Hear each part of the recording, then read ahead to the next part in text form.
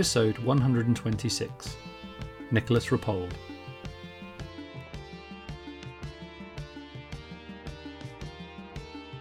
In this episode, Neil talks to the writer, editor and podcaster Nicolas Rapold about his brilliant podcast, The Last Thing I Saw, plus film culture, film Twitter and the art of conversation.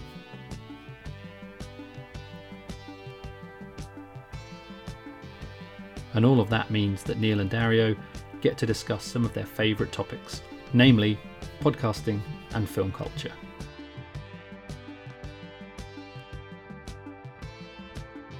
Many thanks to Nicolas for his time and his patience.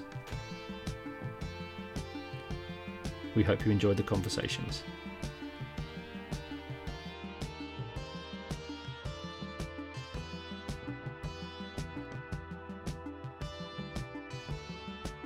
On with the show.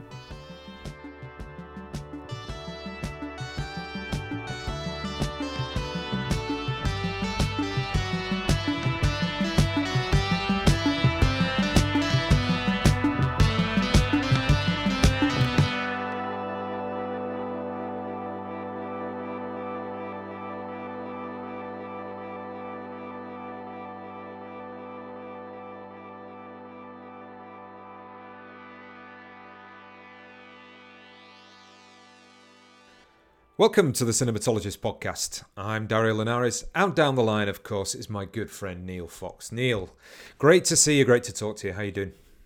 Same, buddy. Really nice to be back with you again. Yeah, I'm doing all right. I am fresh from the barbers, so feeling chipper. I can see that. That's an impressive, I don't know.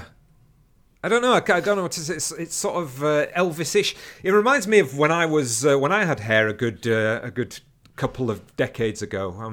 Very, very, very impressive. Thank you very much. I have a barber who really likes cutting my hair, and because he often just has to do the same cut over and over again to all the students in Falmouth who trundle in.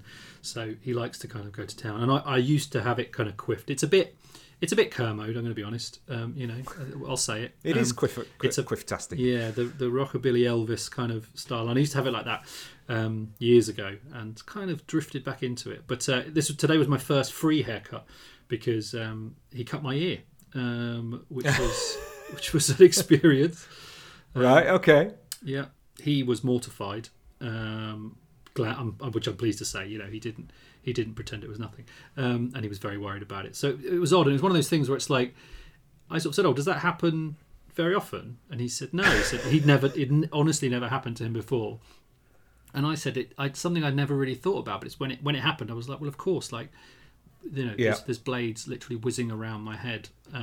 It's not too bad though, is it? It's not Evander Holyfield kind of chunks missing or anything. No, I was a bit worried. Just before we recorded, I took the plaster off, and yeah, it's all intact. It's all intact. Okay. I can hear fine. It hasn't given me any added hearing sense or any added sense. So you didn't cry out in terror a la Reservoir Dogs, "I'm fucking deformed." I should have done, shouldn't I? Would have. I think he was already freaked out. He certainly wasn't he wasn't dancing around behind me before he did it. So I think it was a genuine mistake. Okay. Oh, that was a missed opportunity, wasn't it? Yeah, that's a good point. Yeah. Well, never mind. Next time. Never mind. I, on the other hand, of going for the full Foucault. The full Foucault. With the glasses and the black t-shirt today. It's leaning into that. Do you have a tennis injury or something there? You've got your hands. Yeah. It's my typical thing: wrist injury, elbow injury. How can I say this now? When I play sports, I still imagine that I'm 22, not 47, and I put an awful lot of physicality into it, but I just can't sustain that. So what I tend to do is have summers of managing various injuries, and then take winter breaks off so that they can get a rest. Yeah. But yeah, it's the bane of my life that I got beat the other day by somebody who was a lot younger than me, but somebody I thought I could beat, and just annoyed basically at being too old. Yeah, to keep up. I know that feeling well. When I went back to playing football after a break of about 12 years, I had to kind of have that conversation with myself, like, Yeah. you're not that person anymore. Yeah. And it changed my game, and I still enjoy it. But when I'm tired, when I'm playing with time, I can really feel myself getting into the space of being annoyed that I can't do the things, or that And I play with sort of people, at least sort of 10, if not 20 years younger than me, and it's a constant conversation with myself to just be like, chill out, dude, because otherwise I can't play anymore, and I want to keep playing. So it's a necessary conversation. God, this is another non-filmy start to the. True. Hopefully, our listeners like hearing about our ailments, old man problems. Yeah, I think there's a limit maybe to the scope of that. So we keep it kind of under wraps a little bit. But interestingly, spoke to a couple of people about the last bonus, who said, really interesting stuff, sort of talking on a more personal level, which we do sort of more on the bonus. But even me, I'm kind of a little bit reticent to go too far in terms of the personal element of stuff. But, because this is not a what you might call a sort of self-reflexive psychoanalytic kind of podcast, But it was interesting. That was fun. That whole episode. But today we've got an episode coming up that you organised. Why don't you fill us on that? Yeah. So today is a conversation that I had with Nicolas Rapold, who is a writer and podcaster. Listeners who have sort of read Film Comment over the last few years might be familiar with his name. He was the editor of Film Comment for a while, and he's a writer whose work has popped up in places like the New York Times and Reverse Shot and places like that. So he's a long established writer and critic, and just someone that I really like. And he's been doing a podcast now since the start of 2020 called The Last Thing I Saw, which I just really like, and I just wanted to talk to him about it. So we had a kind of conversation about podcasting and criticism and film culture that hopefully will be of interest to people. Yeah, I just listened to his Petzold episode this morning just to get more of a sense again of putting into context the interview into a recent episode that you'd mentioned on there. And I think what's interesting specifically, because we always compare other podcasts to ours, other film podcasts to ours, and I think this sort of regular cycle of getting people on who have their own podcasts is really fruitful, I think. But there are a lot of similarities. But it's interesting, I think, how the main differences, I think, are the fact that his podcast definitely comes from a journalistic standpoint and fits in structurally, and also in terms of what his interests are in terms of that historical and contemporary, not analysis is the wrong word, but reckoning with what criticism is doing from a journalistic perspective. So that's really interesting to listen to. And then that mode of delivery, just he has, because he introduces it himself, so it's just him. There's much more of a kind of what I would say is it's not formulaic, but a kind of controlled intro into his sections and use of the voice, which is interesting because when you listen to the interview, he's a little bit more relaxed and a little bit more conversational.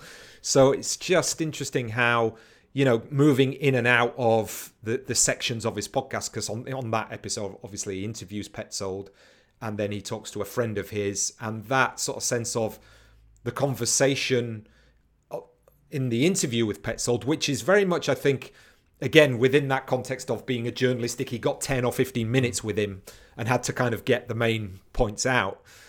And then there's a much more kind of, personal to a certain degree, but also, just shooting the breeze with somebody who's in the same area in the sort of journalistic field of writing and podcasting, which again is a different move. So the way that he structures all of his bits together in the podcast, I think, is interesting to compare to what we do. And you sort of that's the main thrust, really, isn't it, of the interview? Yeah, absolutely. It's interesting when, like you say, you listen to things that you like and you kind of reflect on why you like them and why they kind of strike a chord. And I think you're absolutely right picking out those things, which were certainly things I respond to. I like that kind of the different voices and the different tones within one episode, and being able to hear people operate in different ways in alongside each other, rather than separating them out, rather than saying here's a short Petzold interview and then separately. It's one of the things that we've always we've always liked about this, isn't it? You know, that there's different voices, and there's different sections that have their own voice and their own tone in a single episode. And yeah, it was just, you know, it's just another chance that the podcast throws up to talk to someone who you find interesting and you think is doing interesting work in the same space as you. And yeah, had a really nice time. And I do have to thank him for being very patient. It was a really difficult interview technically. It was a couple of days there where I had very, very bad internet, but he was very gracious, and yeah, sort of a nice bonding moment when he was sort of saying that he felt that it's, you know, he felt pleased that it wasn't just him that these sort of things happen to him. I think it's par for the podcast course, but yeah, really, really generous with his time and his answers, and had a really nice time. And we'll come back after the conversation to hear your thoughts, Dario. I'm looking forward to hearing what you made of our chat. So yeah, this is me with Nicolas Rapold.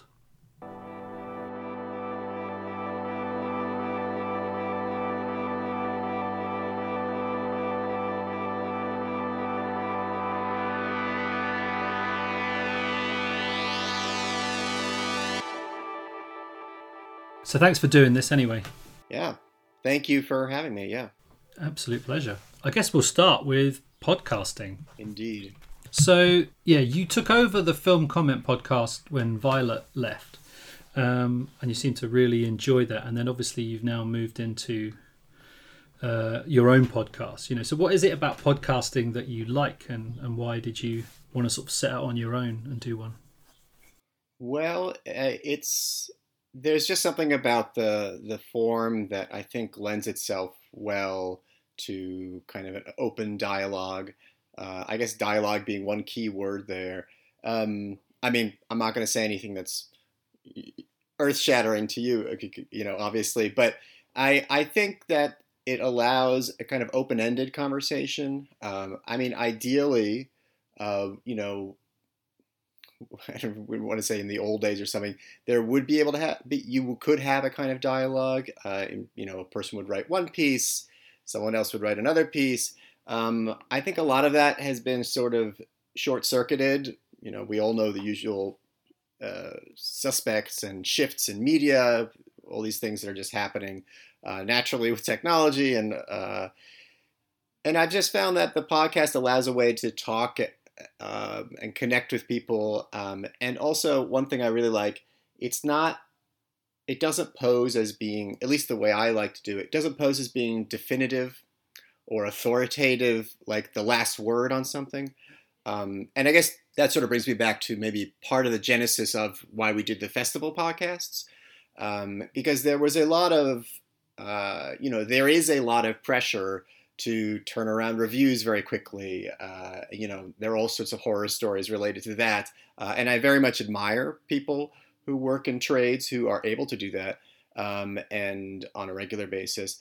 I think, you know, when I was covering festivals, I just felt the podcast was a way of covering things without saying, you know, thumbs up, thumbs down on a movie right away, and also being able to talk with one, two, three other people about it, and having this kind of, you know, polyphony.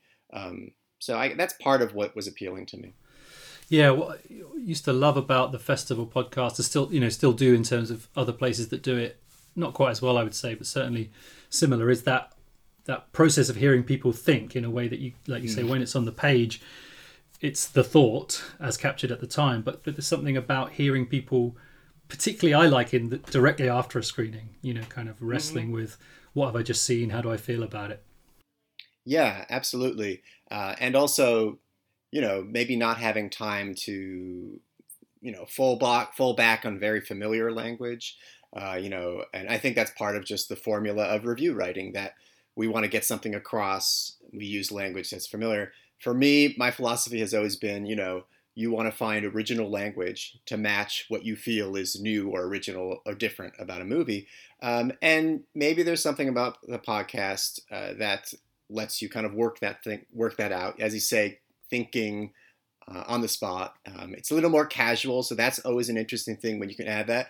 But, you know, as you know, your podcast and other podcasts, people are really skillful. I mean, I wish I could be as eloquent as some of the people I talk with on the podcast. So that's another thing. I think it can kind of get a rap as being just sort of off the cuff and rambling and that sort of thing. And I'm sure there's some occurrences of that. But I think it's also just a wonderful, discursive space. Yeah. Yeah, and I did want to talk a bit with you about that in a bit in terms of your podcast and as a space for that. But it sounds like you've kind of made a conscious decision to kind of step away from maybe editing and sort of, as the sort of soul, not the soul, but the kind of the largest part of your kind of, sort of critical output into this space and really sort of engage with it on its own terms. Did you feel like it was time to kind of do something else in terms of the types of sort of criticism you were engaging with? I still like to do all kinds of work. For me, it's very important still to do a mix of editing and writing. I think at the moment I am doing a bit more writing and a bit more podcasting. I write with some regularity for the New York Times, and then every month, like with a lot of people who are not writing for one place. There's some other opportunity. I wrote something for Reverse Shot, a couple of months ago about Gunda, and I have an interview in this Dutch magazine coming, I think is out now, about Jessica Hausner. And so, it's just sort of a bit harkening back to, I used to be very busy freelance writer. So I'm not shifting definitively away from editing, I would say. I think one particular thing I did this year was editing a sort of online magazine for the Berlin Critics Week. And that was really satisfying because these were movies that did not have a lot of writing on them. And I was able to work with a great mix of younger and mid-career writers, some of whom I had worked with before, so it was a real pleasure to have that opportunity. So I don't know, it's kind of a mix. It's been a year with a lot of changes, so you kind of have to roll with things. Absolutely. How have you found podcasting in the pandemic? I think it seems to have been a time where sort of certain types of podcasts have sort of come into their own because of the affordances of the pandemic. Have you found that? Yeah, I think so. It's been a way to connect when not medically advisable to connect in person, and that's been really valuable, and it's also come into its own as a cultural space, because again, for me especially, not having cinema lobbies, that's like a big part of my social life in New York, because we're blessed with so many repertory theaters, and then just the usual events in this film culture world. So yeah, it has been good for that. And yeah, again, another byproduct of kind of being shut up indoors. And so, I have the patience to kind of work on a podcast and work on the audio and whatever, stitch things together. I've compared it to knitting sometimes, just working over some audio and making it, it's kind of repetitive, but at the end it's satisfying. So yeah. Nice. It seems like I really like listening to your podcast because it feels like a place for friends, like you're kind of, you've got a nice circle of obviously critics, but it feels like a space where you've got friends coming in to hang out, but not in that kind of horrible celebrity way of not saying anything. It feels like you've kind of created a space for them to kind of flex their critical muscles and to think through things and to talk about things they might not necessarily get commissioned to write about. How much of that was part of the design, or was that just naturally fell into?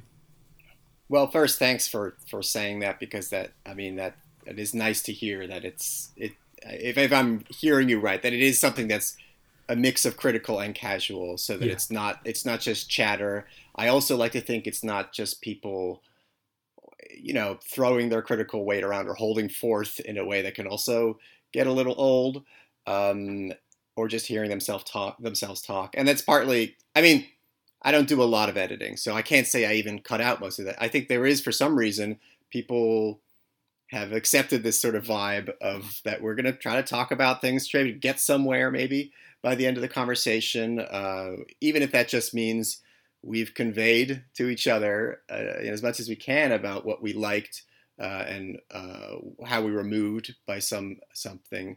And yeah, I have to say that was my kind of vision for at least how I wanted to do a podcast. And like a lot of things that comes out of just, I don't know, who personality or who I am. I mean, I just love, like I said, I like having these conversations in a movie theater lobby, and where we kind of hash over what you see. And what can I say? I don't love to be in a conversation where like you're trying to one up each other or something. And you were sort of saying that it wasn't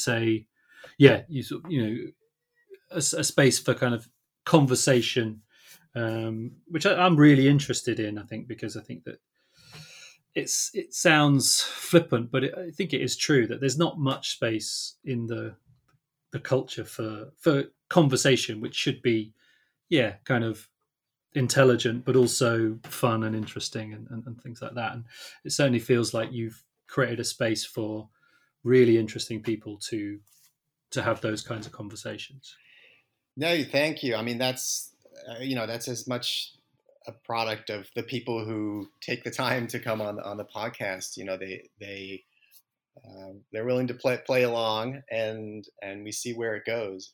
And it's I mean, and I really, I can't entirely shed my editorial instincts, just in the sense that sometimes I do feel like I really want to cover this movie, or I really want to cover this streaming series, as it's been in the past pandemic.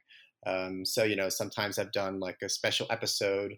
I've partly as experimenting because I'm comparatively new to this. So I did a special episode about time, for example, or at least where one part was a discussion of time, and another part was the episode was a discussion of something else.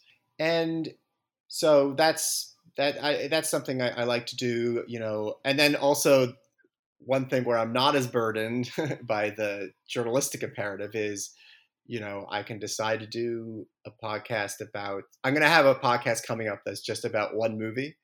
And I don't think it's necessarily the kind of movie even that you would do a podcast of one movie on, but and there is sort of a peg to it, so to speak, but it's fun to have that freedom as well. So I every week something else strikes me, but absolutely, I agree. I mean, I've been calling the podcast, it probably sounds corny, but since people ask that, you kind of celebrate the art of conversation, and you're trying to kind of live or enact film culture in a way, as much as you can. And I do think, I mean, one interesting thing to think about for me is, does this change when, physical film culture, the real world, so to speak, is we're out it about more? And I don't think it does. I mean, that's part of the criteria for me is you want to make something that's good enough for people to enjoy and pursue, even when they have hundreds of other choices of things to do. And part of that maybe is I've also been fortunate to do more filmmaker interviews lately. And that's going to continue because that's always been really important to me, is having that dialogue and figuring out, what's happening with the movie, and having that conversation, because that's always just been close to my heart in everything I've done. At the same time, not treating the filmmaker as the last word either, but having the conversation on that side as well. Yeah. Have you found that kind of easier, or, during the pandemic, in terms of getting access to people and them wanting to spend more time? It feels like the sorts of conversations that filmmakers are having on podcasts, not just yours, but, you've got a good relationship as an interviewer, but it feels like just people are a bit more open. They are in podcasts in general, but certainly in the last year, it feels like they're again stuck at home, kind of willing to kind of think more and sort of spend more time talking about their work. I mean, it's hard to say. I mean, because at least I don't know how it's been. You're in the UK, right? Yeah. I mean, I don't know the rhythms. We've had maybe slightly different rhythms about who, when movies have been out. Like you had this thing, I think, where in the UK, I think you had like First Cow was coming out in the summer or something like that. There was one point where things were a little off kilter. So that's sort of affects when people are around, and sometimes I've been able to take advantage of that. But I guess people are around. I mean, the thing is, publicity it comes with the job. I mean, I'll never forget. This was early for me in my career, interviewing David Cronenberg, and I thought the interview was going well, but at the end, I was still like, thanks for taking the time. I know you'd probably rather be making another movie right now. And he just matter of factly said, no, this is part of the job, and so that is part of it. And maybe there's even like contractual part to it. So at least when it's a movie that's out, that happens. And yeah, it helps that I've been working as a journalist for, I don't know, 15 years at least. And so, I have the relationships with publicists, so I can arrange things that way. I mean, to your question, like probably in like the first couple months of the pandemic, when I was working on Film Comment podcast, but even, I don't know, when I was doing stuff on my own, yeah, I was kind of just able to get in touch with Nadav Lapid or, I don't know, trying to think who else we talked to, Sandy, and have a conversation that was probably a bit freer. Also probably freer because they weren't doing the publicity circuit. And, in the past year, I probably could have gotten even more adventuresome in the past, whatever, 6 to 8 months. But yeah, I don't know. I think you're right, but I've been able to kind of enjoy just talking with critics and friends so far. But now I'm kind of, once I got a taste, like once I did, by the time I did the Fincher interview with him and his longtime production designer, Don Burt, I was like, kind of feel like I've been missing doing these. So yeah. Yeah. That was a great chat, because I wasn't a fan of Mank, but it was one of those conversations where you see the film through a different lens, and sort of brought out the things about it that I appreciated. Yeah, I really like that conversation. Thank you. It was interesting you brought up Cronenberg there, because this is probably might go on a bit of a tangent, but I've been listening to the Pinewood Dialogues, the Momi podcasts. They've released all these amazing archive interviews. Yeah. And some of them, they're sort of from the 90s, a lot of them, and they really kind of sort of brought up a lot of questions about how filmmakers have changed in terms of this part of the job. So it's interesting that sort of Cronenberg saying that it's part of the job, because in his, he's really matter of fact about video and VHS, and sort of saying like, you can say what you like about theatrical, but without VHS, I wouldn't have a career, and VHS sales. And he's just his kind of his way of understanding the business was so refreshing, and he was so kind of engaged with the questions and that, which just, I don't know if I felt like, oh wow, Q&As were better in the old days, or whether filmmakers are just kind of this. But then he also said it's interesting that so he would sort of say there's like when he started his career, they'd have 3 to 5 reviews, and now this was in the 90s, sort of saying 30, and now I was thinking, wow, that's at least 300 in terms of like the, so. Yeah, absolutely. It's been curious. Yeah, my career doesn't go far enough back to know what the landscape and rhythms were pre-internet. I'm sure like junkets or roundtables have always been somewhat grueling, and that kind of circuit. It does seem, though, that there is a great deal of work required of filmmakers, and I mean, that I don't. Probably for you too. That only makes me feel like I really want to respect that time with them, and make the most of it. And again, that's always my thing with the podcast interviews. And again, maybe the editor and me too, I kind of don't want to retread things. And maybe, sometimes I wonder if my filmmaker interviews, they can seem like I'm not asking the obvious question, but if I feel like it's already been asked, unless I'm taking it to a new direction, I'm not necessarily going to ask it, So that's something, but yeah, I don't know. Definitely there are all these online outlets. And one thing that I have witnessed, I mean, I can say that over the past 15 years, I do think I've been able to perceive the awards season continue to balloon. And this is kind of a pet topic of mine, a lot of people, and really kind of warp the critical landscape. And in some ways, I think critics have relinquished some of their authority as critics, because many have accepted or many pursue the value of awards as a benchmark or a marker or a way of talking or a way of marking time, a way of marking any number of things about movies. And I don't want to be too harsh. On the one hand, it feels a little lazy because it's an easy way to say something is important without actually staking something yourself.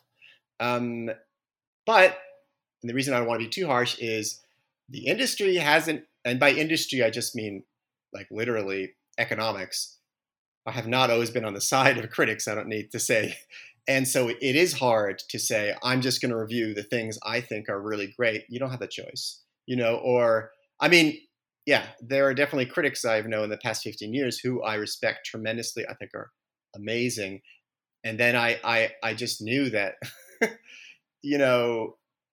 it's tough because people expect you to be covering the movies that the marketing forces and money are pushing. And so, yeah, but the awards thing, but it's tough. That's what I mean. But like, even I think like to a certain extent, I want to speak carefully but I even think maybe the way critics organizations function has been affected by this too. I mean, I think something about how they place value on things in the public sphere has been affected by this huge awards industry force. Like they become like part of that machine more than an alternative to other to Hollywood ways of valuing things.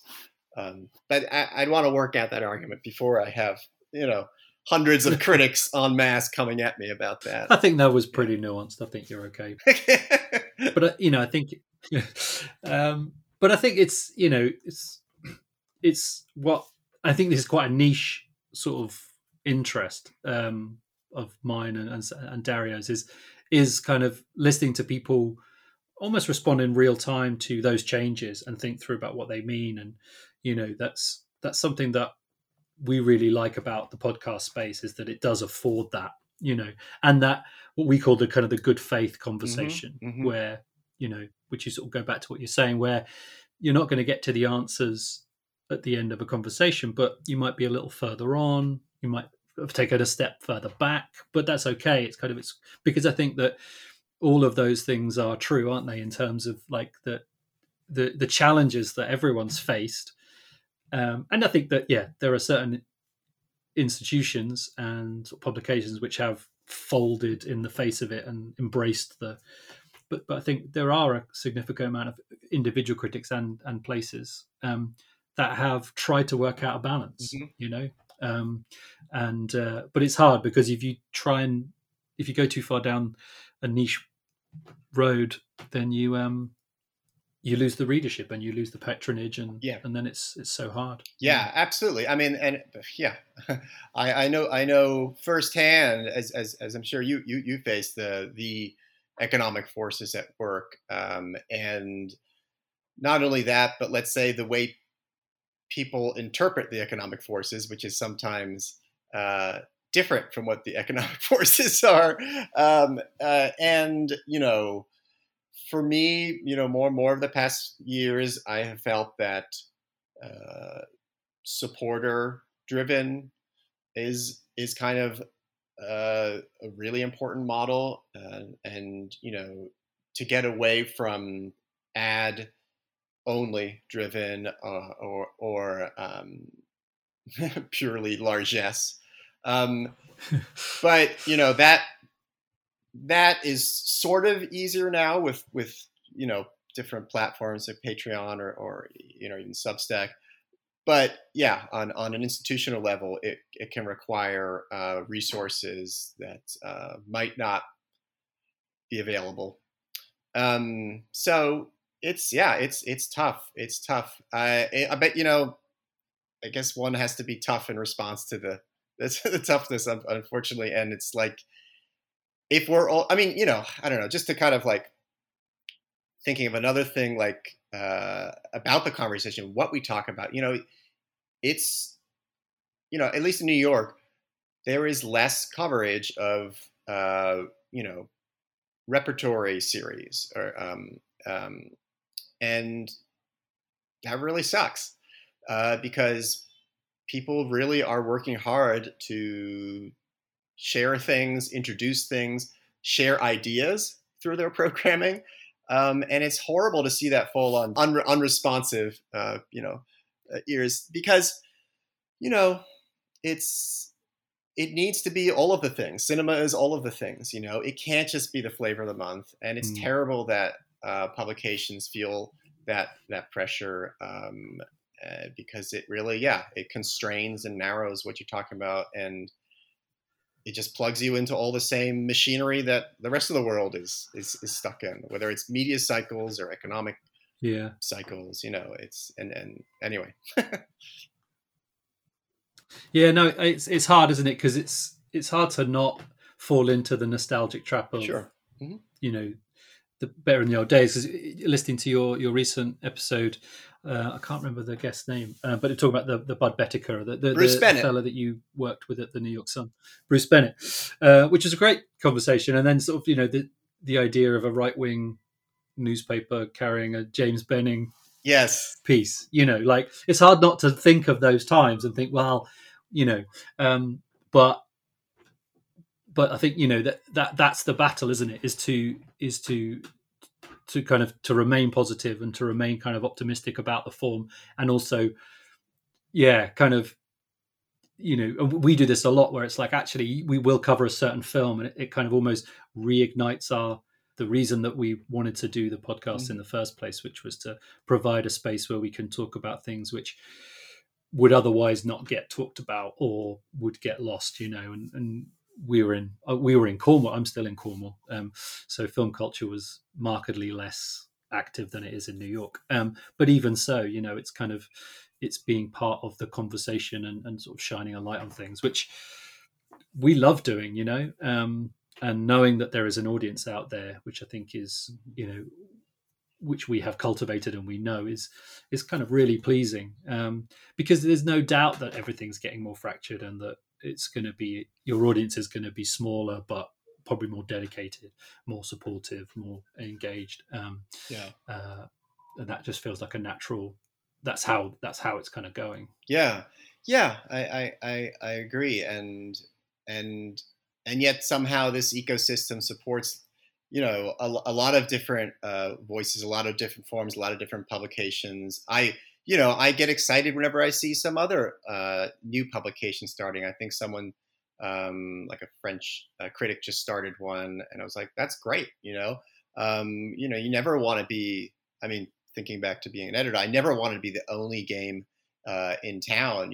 It's like the health. I really think of ecosystem, because it's like the health of our like human intellectual mind environment is having lots and lots of people, contributing stuff. But it is a challenge.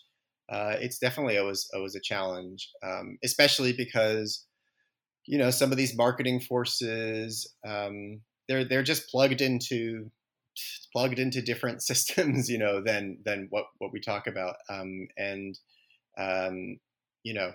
it's it's I don't know. And I mean, I'd love not to be able to talk about multi-million dollar marketing budgets, but the way that has worked, as I observe it, is some movie spends $50 million on marketing so that it's all around you. So like the average person sees it and it's like, oh, I should see that. To the point where if you don't see it, you start feeling weird because it's surrounding you and you haven't seen it.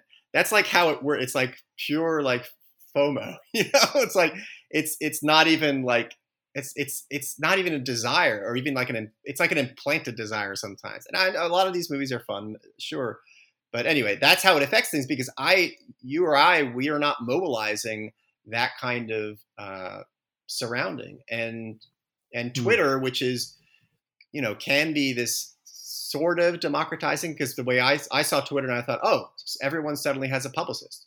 But there's still the question of whether they're getting what you're saying to the right people, and that doesn't happen because we all know that the algorithm. So a lot of it, does not really want to help, particular help all voices, basically. We could go down a film Twitter rabbit hole, but we probably shouldn't. I remember there was one thing I wanted to say about film Twitter, which is it just boggles my mind when people are complaining about how, in like this semi-ironic, obligatory way, about what people are talking about, and I'm like, you could change that. It's like you're not powerless, about what you're talking about, especially because you're not getting paid for it on Twitter. I understand if you feel, and this is a fact. It's like I'm a freelance writer. I need to, In the Heights, U.S. release, big thing. I could probably place a piece about it. Hopefully, I actually feel something about the movie. I get it, But on Twitter, it's like, oh, everyone's talking about this. What are we talking about today? I'm like, just talk about something else, Like, don't complain about what everyone's talking about. Talk about what and fortunately, there are people who are just like, here's what I saw this month, let's talk about this or this. I love it. I love that, And again, that comes back to my podcast. I want to be able to talk about it all, I want to be able to talk about the things you just saw and connect it to things that are new or not. It needs to be all together. Otherwise, Ibid. I'm kind of engaged in working, sort of being aware of and acknowledging when I kind of am falling into the trap of being seduced by that thought of, and my day job is in film education, so I'm kind of teaching a university. So, and then the podcast is its own thing, and I'm writing a book, and it's like, but every time I go on, I can get drawn into the fact, oh, I haven't seen this, or and for me, the social media muscles and the multi-billion-dollar marketing muscles are the same. They're sort of wired the same way. I wonder if you could just talk a little bit about and the podcast and Substack. You sort of hinted there at kind of moving to kind of direct to subscribers. Kind of, why did you feel that was the right thing to do for at this time in your kind of career to kind of have that kind of direct one-to-one contact? The short answer is that at my organization, I had a lot of free time because we were all put on furlough for an indefinite period without pay. So, I started taking on writing in the summer.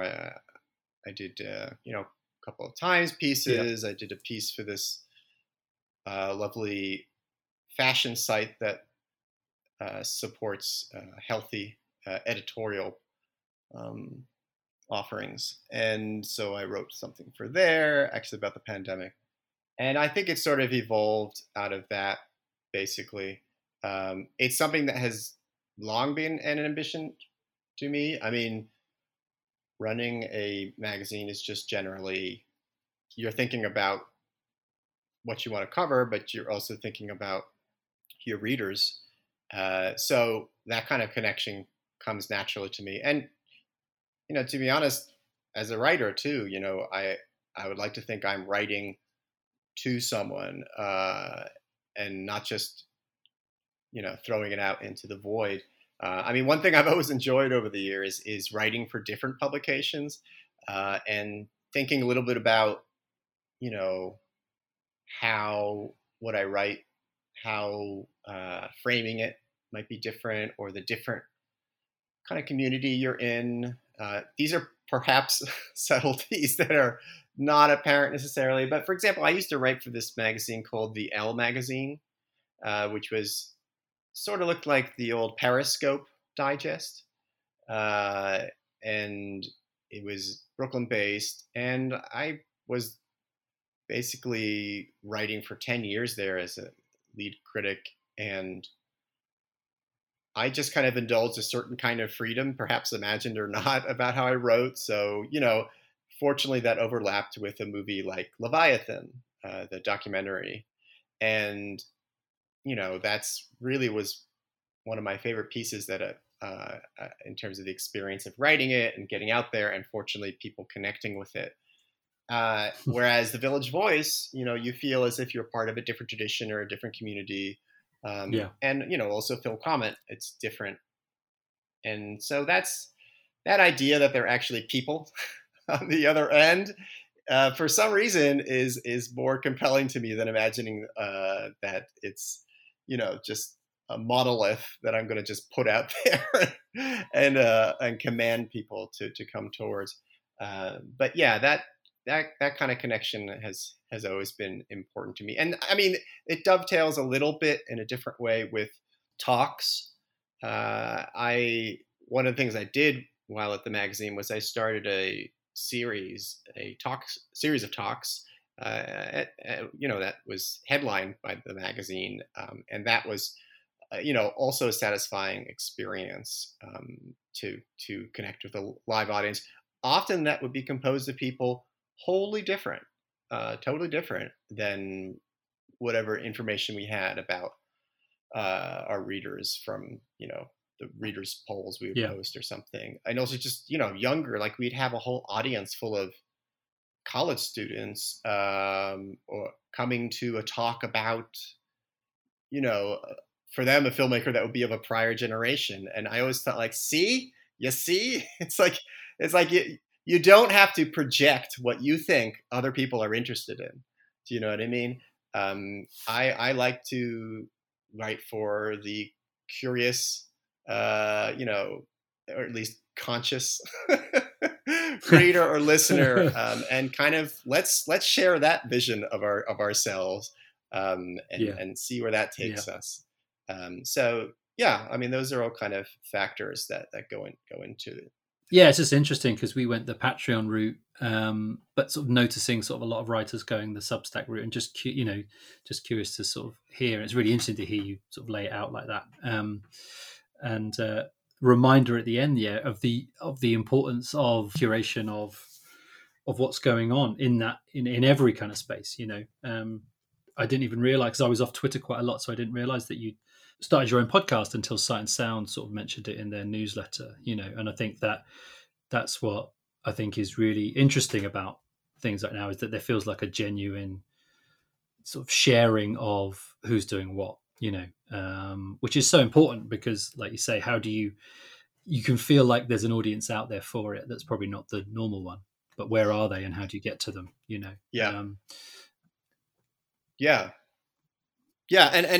And that's always something I feel, and then also people who might just be open to it and don't know about it.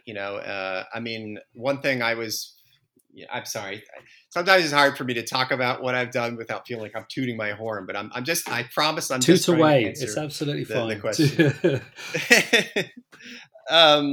But yeah, I mean, it's like, with the magazine, I really didn't find that people who didn't know about it and then, picked it up, that they thought, oh, this is terrible, I wish I didn't learn about this. And sort of the same with the podcast. I mean, I'm sure some people tune in and they're just not into it. Same with everything. But yeah, they listen to it and they're like, oh, it's kind of interesting. Didn't always know what you were talking about, but I found I liked it, and I like that, So, but yeah, it is tough. I mean, again, like I this probably just comes from having to think and worry about these things for a long time. There's machinery, and sometimes it's not a mystery how things get pervasive in the world. I mean, you have your list. A publicist has their list. They send things to. They work with writers or critics or journalists to start a story about something. I mean, this is just how. I'm not describing anything nefarious. I mean, this is this ongoing give and take, and people can give or take or leave what they learn about, and so but that also requires work. I mean, that's why I admire the work of publicists and marketers, because that's that's an art, that's an art too. And so that's this. I mean, I just have that reality check because it's not like I think I wanted to jokingly answer, earlier. It's like, how is podcasting going? Well, I'm got my first million. My goal is to be able to retire by 2022. You know how lucrative it is, but anyway, it's just sort of that. There are things to be done, and so there's that kind of reality check. Like, it's not a mystery to kind of jump tracks a little bit here, but it's not a mystery to me why people talk a lot about Netflix, or why people talk a lot about other streamers necessarily. Because I mean, that is a very carefully run, cultivated apparatus. So when things are released, how they're released, who they're shared with, and that's another thing to be aware of. It's like sometimes so-called, like, I wanted to use a Twitter term here, but I'm like brain dead for some reason. Whatever energy there is around something, it's not always an accident, but then the problem is that sense, maybe I'm getting too like media theory here, but that sense of things can sort of get laundered. It can get laundered through Twitter into the sense that is actually a popular sentiment. And again, I'm not knocking any company generally here. I'm just saying that's part of the business. And so what I would love is that if those sort of tools were things that you or I, we could tap into a little bit, so that more people can hopefully enjoy what we're doing. But yeah, I know what you mean. And on the podcasting thing, that's why I wanted to talk to you, because I knew I was talking to the new Joe Rogan. So I thought, yeah, that's right.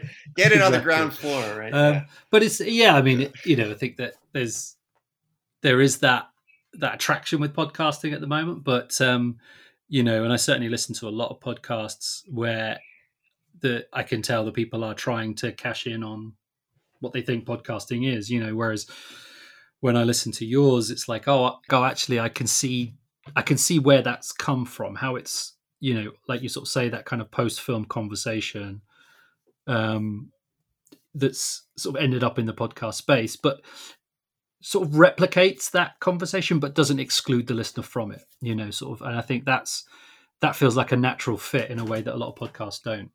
Yeah. Well, again, I really appreciate you saying that. I mean, it's I don't know. It's a tough balance. And again, having been a freelancer for long stretches in my life, I also understand monetizing.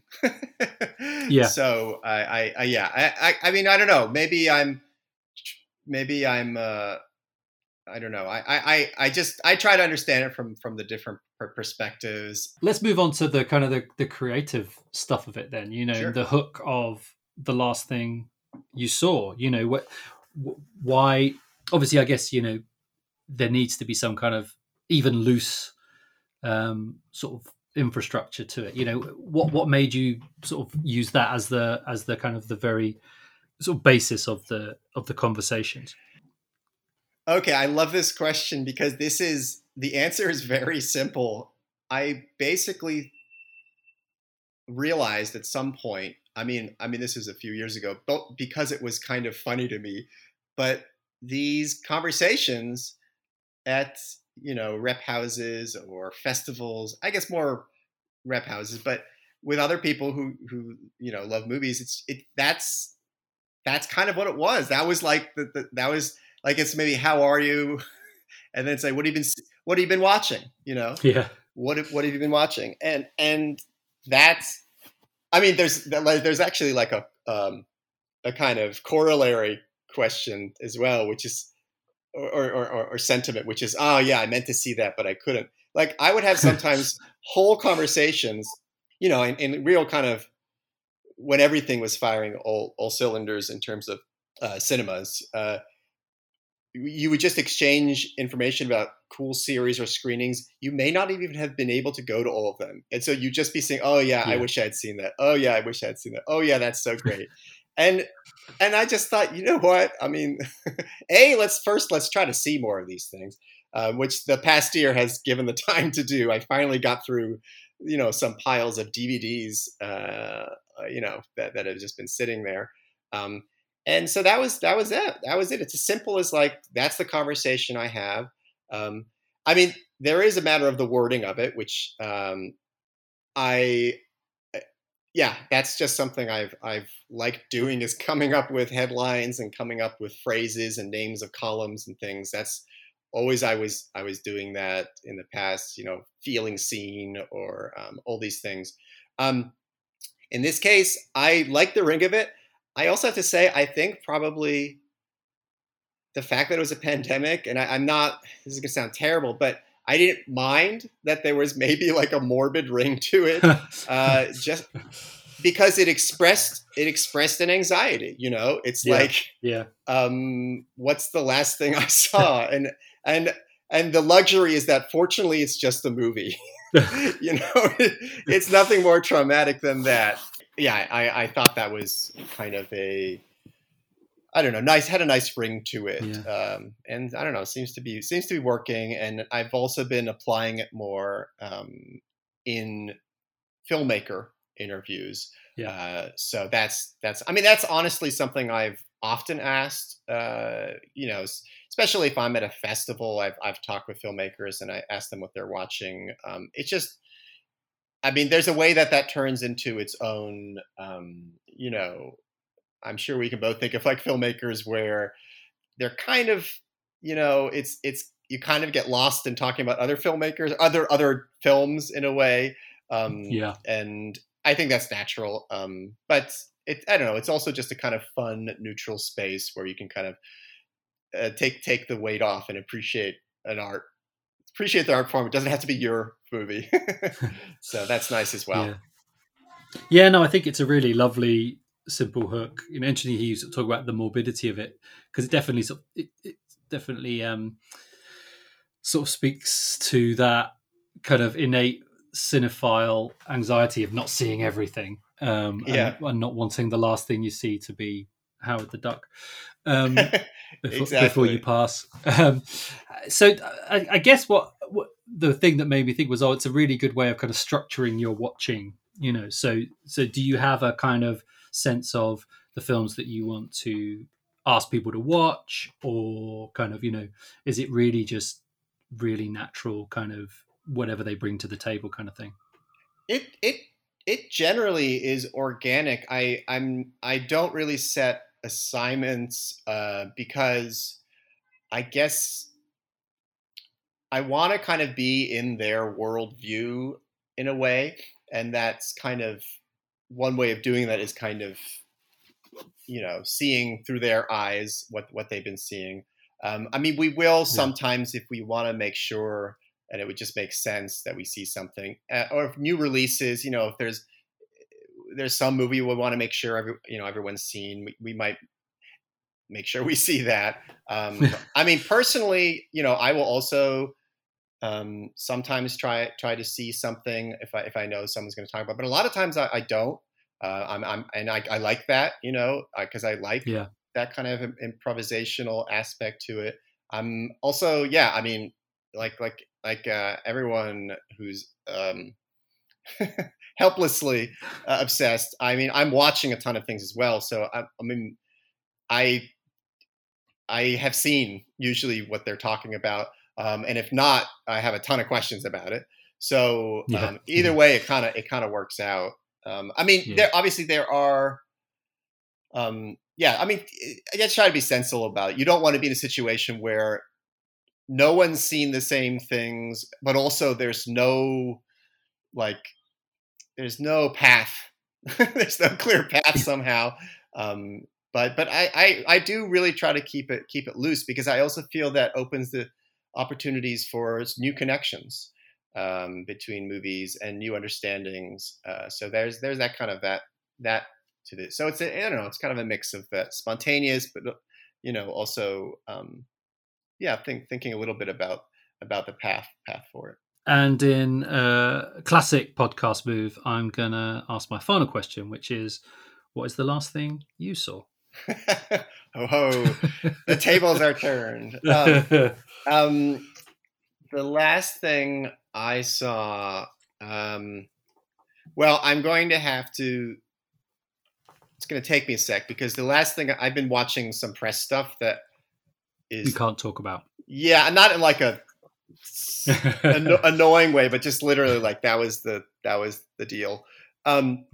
So let me think. And then I've been watching some things in the Tribeca Film Festival, because that's at the time we're recording, we're in the middle of it. So what have I seen recently? I mean, one movie, I definitely saw Uncut Gems, but it's not. I know it's not the most recent thing I've seen recently, or the most recent thing I've seen, or maybe it is. I think, yeah, maybe it is. Maybe that's what it is. Of all things, I mean, I feel like we've been talking about hustling in a way, in so many words. So maybe that's appropriate. But that is the last thing I saw that has not been Tribeca or some other kind of press related thing. I had this couple of days where I saw Uncut Gems and La Jetée, which I had not seen in a long time, and no surprise, but there's a reason there's some movies you can just return to again and again. And I guess, okay, I'll give you something totally that was I don't think I've seen before. The Whole Shootin' Match. Okay. The Eagle Pennell, which I had seen in a cruddy copy like a long time ago, but I finally watched it on Mubi, of all places. I did not expect it to be on their repertoire, and that was really wonderful to see. I mean, just especially when I started reading about it, and only because I felt like, God, no one's really doing justice to this movie, which is, I mean, I just was reading it described as like a strong example of regional filmmaking that paved the way for this or that. But I just thought, in and of itself, it's just a great slice of life, and kind of sort of sad sack, story, but just the detail that the actors lend to their characters, they feel entirely lived in, and in some ways, I guess they are. I don't know. That was a great one for me. Cool. Nice to get a little bit, insight into the whole last thing you saw process there, and it was nice because I get to mention the I know we didn't shoot Uncut Gems, but the Sean Price Williams and Nick Pinkerton episode, which is just one of my favourite podcasts of recent times. What a fun time that was. I love that. Yeah, they're great, and that I mean that was such a joy to do, and just because there's just such there's just such a joy and just a casualness to I don't know, it just felt like that's they're watching these movies, they're reading these things. It's not like, I don't know about you, but some of what I grew up with came up through was, again, like a feeling of one-upmanship, or like I'm kind of showing off what I've seen. And that's not what it felt like at all. We were just talking. They just happened to be seeing and doing and reading these awesome things. Yeah. So yeah. No, and that's what it feels like. And that's the feeling that, that comes across a lot listening to your podcast is that inclusive space, where it's not about kind of point scoring, but it is about just having conversations. So yeah, really, really appreciate you coming on to talk about it and to sort of chat about podcasting and movies. And yeah, thanks for your good work. And yeah, I really appreciate you talking to me today. Thank you so much. I appreciate your having me on, and it's I'm appreciative of the work you do as well. I don't know. It's nice to be part of this kind of community, and I hope that we can talk again. Yeah, that would be great. Thanks for your time. Have a nice time at the Tribeca Film Festival. Thanks. I will. I will be probably later, assuming I get through editing another podcast.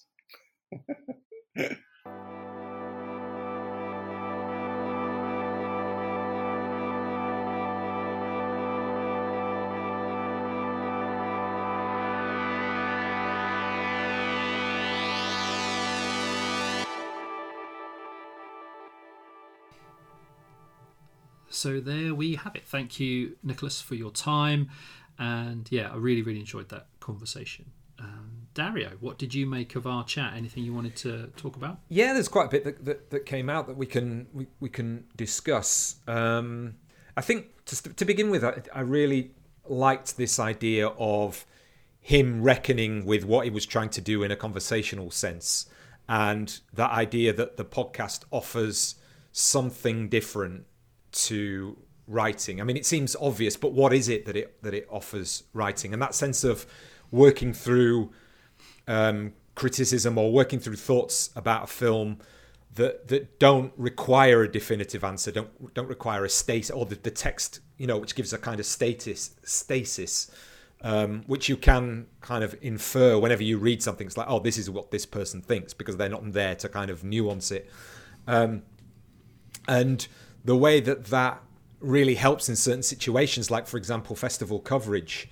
And I know when we did, when we've done the Berlin episodes, I think that one of the best parts of that over the couple of years that we've done it is when me and you could hang out together that one day. And I really hope that, sometime in the future we can be at the festival exactly at the same point, so we can go off and see, certain things, and maybe do 2 or 3 shorter episodes one by one when we're both in on it.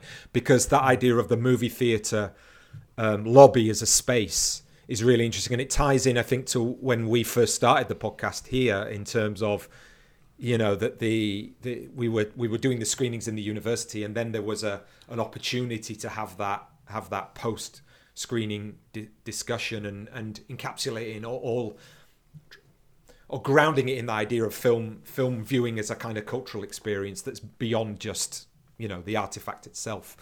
And that, that lovely phrase that he used, polyphonous dialogue, in terms of the interaction of voices, was really interesting. I think one of the other things that really struck me was that idea of him being tired of film Twitter and the adversarial nature of film criticism that has been amplified through film Twitter, and the idea of trying to create a sort of space, a critical space, but one where the people engaging know that they're not trying to one-up each other and sort of override somebody else's opinion. That there is that. I think I suppose it links to that notion of there isn't a definitive answer. But you were talking about that thing that we've talked about a lot in terms of good faith, and the fact that the space of the podcast does seem to be, in the main. I mean, again, I know that there are podcasts that are adversarial, that offer but for us it kind of offers that idea of, even if you disagree, there's a space for kind of working through, this person is their opinion is coming from a place of kind of like good faith, and not automatically assuming that that somebody is being adversarial or belligerent on purpose, which is tends to be, I think, what happens on film Twitter. And then just really interesting stuff again on I mean, one of the things that really struck me, and I totally agree with him, is awards season, and the way that film criticism, it almost its authority has been relinquished a little bit, in terms of, he said he didn't want to be too harsh and say that people are lazy in terms of, grounding their opinions on what is going to do well or not do well in award season. But I will be harsh. I don't give a shit about any of that. And I think that people who just go on about it are lazy. And it's just as lazy, I think, as the ways in which legacy media particularly now tries to keep up with the internet in terms of having articles that are based around lists, the 10 movies that you should see in your 20s or whatever it might be. That's a poor example, but you know what I mean. It's just listicles and kind of like why I watched this movie that everybody thinks is shit. It's like it's just such a poor framework to set up a journalist who has to conform to it. And he says that sometimes you as a freelancer, but also as somebody who's syndicated as a writer, you don't get the choice. And I think there's a really interesting that's one of the interesting differences, I think, from where he comes from in terms of his podcasting approach as to where we come from in terms of we're not kind of bounded by some of the things that I think he still specifically is bounded by, but also just because he's from a journalistic background, he thinks in that way. Yeah, and that's his living, isn't it? Yeah, and exactly. In a way that it's not for us. Yeah, I think that's really, sure. really astute. But then, and that's what I liked about his conversation around Mank, with the production designer, was because, no one really cares about the production designer in the main. It's a Fincher and the old, So that was, and that did make me not. I mean, I still don't necessarily like the film. I haven't seen it. Only seen it once, but it certainly, drew out some of the things about it that were rooted in things I liked about it. Which was the design and the way it looked, and the location work and the set work. Was really wonderful. And there's just I think that's really interesting to he sort of put it that way, because I think that's kind of the one of the things I really like about the podcast is because he's using it as a space to do what so many people complain about on film Twitter, which is like, why are we talking about all this stuff? And he's just made the choice not to. So the podcast is a space where people, and that's why I think the conversation is so good, because he's bringing in those people who are often finding themselves having to write about certain things because it's their journalistic career, but then here in that space he's cultivated, which I think is similar to what we do, is we can talk about other things, and the passion that comes from that and the criticality that comes from that is great, because there is a space to do that's not really provided in many other places, and it's just a nice reminder that you don't have to be in that conversation. You can carve your own space, and podcasting is as we know, such a great way of doing that. Because it's a really rewarding space for conversation, and it means you just sort of. I almost feel like when I'm listening to podcasts, like I'm literally stepping out of a really noisy room. In terms of film, it's like I take the quiet and the peace and the conversation, and it's so restorative in the sense of actually, like over here in Twitter with everyone sort of shouting about the same thing, like I literally feel like I'm stepping into another space, and I love that about it. And I think one of the other things, which is always kind of like a can of worms subject to open, but I think he's got the space to do it, and he sort of acknowledged that, and we do, I think, as well, is this idea of what it means to have an inclusive conversation. And rather than the inclusive conversation relating specifically to things like gender and race, although it can do that, obviously, I think it should be like understanding how you're being inclusive really in terms of tone and expectations of knowledge, and what one can and what somebody might be able to access, or not, as the case may be. And I think that's always a kind of tricky line to kind of dance around, or to walk, I should say, get my metaphors right.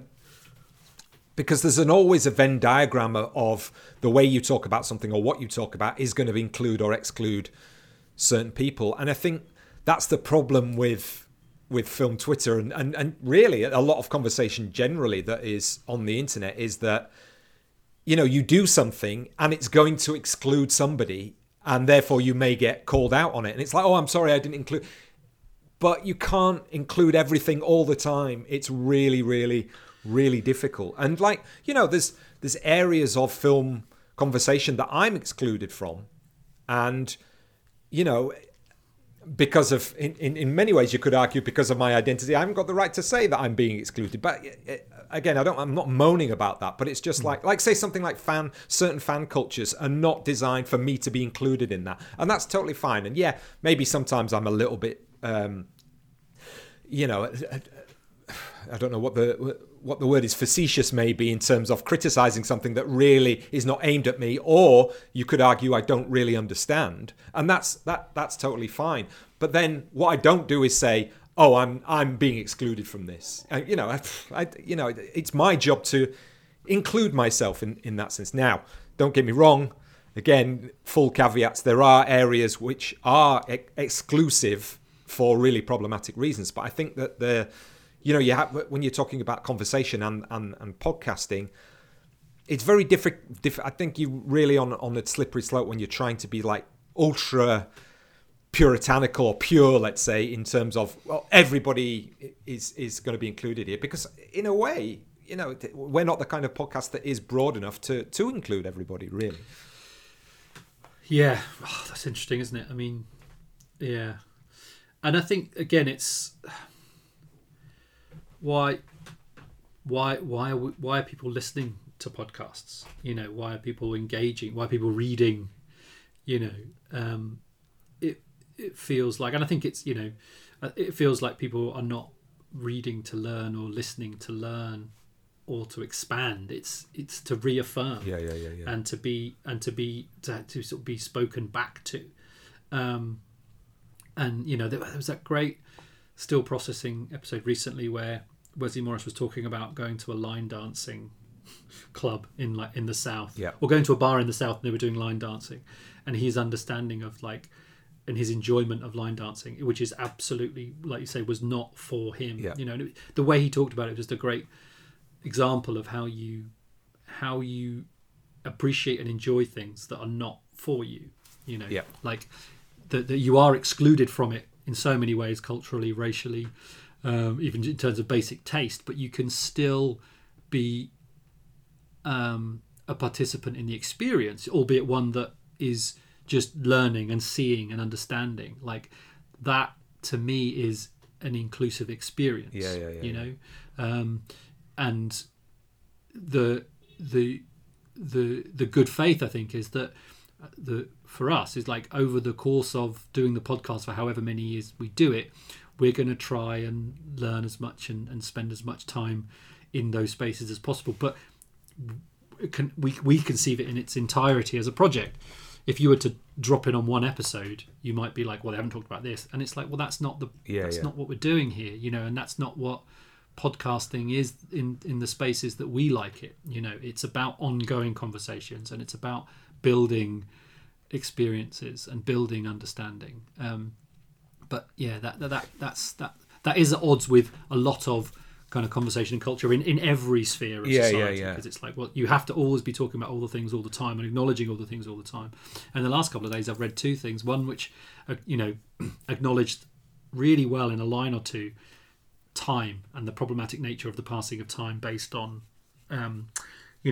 watching something now that was from like 30 years ago and acknowledging the passing of time, and one which spent so long trying to excuse itself from even wanting to talk about this thing, which contained something which wasn't massively problematic in the scheme of things, but went so overboard in trying to make sure it wouldn't be attacked for talking about this thing, which could be And it's like, that just turned me off. I was like, I'm not, a line or two to acknowledge, I understand, is fine, and I'm happy to see that the writer has that context, but I certainly don't want to read half the piece as an explanation of why I'm allowed to read this thing or watch this thing.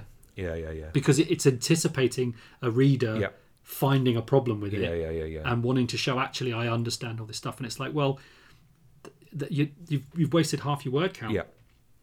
And what's the piece about? It can't be anything. It can never be anything than the general thing then. And that's a difficult thing to.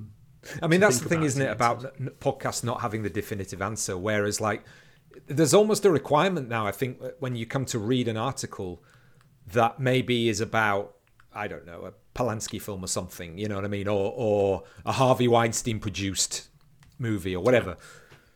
Like a little asterisk somewhere that just says, I do not condone or supportive of anything that is connected with this production in relation to, you know, these areas. So you can just got a disclaimer, like, I'm not interested in that. I'm not, but that's not going to be enough, you know what I mean, for the climate that we're in right now, which is really sad. But it's the advantage, I think, of podcasting, and I think this was sort of, Nick was alluding to this, that it has at this moment in time over writing, and where that advantage sort of gives it a place to have to go in areas that writing kind of finds. It's stultified by the situation, is what I'm saying. Writing is now, that podcasting can kind of negotiate that a little bit easier, maybe. Well, I think you're right there, and it goes back to what you were saying at the start. You know, that it adds a layer, doesn't it? It's not just what is said; it's how you can hear how someone's saying it and how someone's thinking about it. And if you're listening actively and intently to the conversation, you should be able to come away knowing, you know, how that person is trying to think about that thing. And often that means that slips or, you know, inconsistencies or things, you know, you let them go, because you know that the person is trying to work it out and is not trying to find the answer, but is trying to move the conversation on. And that is one of the great things that podcasting does have over writing, I think, at the moment, is the ability to have a kind of an oral context, which helps the listener understand where the person's coming from without them having to say it, because you can just hear them wrestle with it. No, and I think it does come across kind of maybe even more so in our podcast that even in Nick's, because I think that there is a sort of, I mean, especially in his conversations towards the end with the people that he knows, I think there's an implicit sense of, you know, where their joint histories lie, and it's really refreshing that actually where it really is a sort of, this is a conversation that is about two people who know each other, take it or leave it, you know what I mean, which is kind of interesting in terms of the organic nature of watching or discussing something and just acknowledging that there's an audience there that is either going to listen or they're not, rather than trying to cultivate something, which, you know, most podcasts have to do, and us included. I think that there's more of a kind of at least an attempt to frame each episode in a certain way in terms of why we're doing what we're doing, but it's not necessarily something that is required. You can kind of take it or leave it, which is really nice, you know. Yeah, absolutely. There's space for everything. Indeed. So congratulations on that, and getting through the tech and getting through the edit, which is always nice. Hopefully now you've sorted out your internet and I've sorted out my computer, so hopefully things will be back to normal, let's say. Just a word on the Patreon newsletter will be coming out, our July recommendations, bumper recommendations as usual, and Neil will be leading on the article this month. So obviously, if you deem our podcast worthy of support in an economic sense and you can afford it, we really appreciate that to keep us moving forward. We're in the vein, aren't we, Neil, now of trying to of sort of thinking about what next season is going to look like, and there's a few people and ideas that we've already got. Percolating away. I've got my episode on independent magazines will be out in the new season now, due to recording with the participants, but I'm really excited about that. And we've started conversations about maybe an in real life venue event again, which would be really exciting. It will again be. To that'll feel like a return to the past for sure. So excited to. I'm not really sure what we've got left. We're kind of right at the end of the season. Maybe one or two episodes to come. And hopefully, and a very special bonus next week. Hopefully, cool, indeed. Thanks very much for your continued support and attention. This has been the Cinematologist Podcast. Thanks for listening.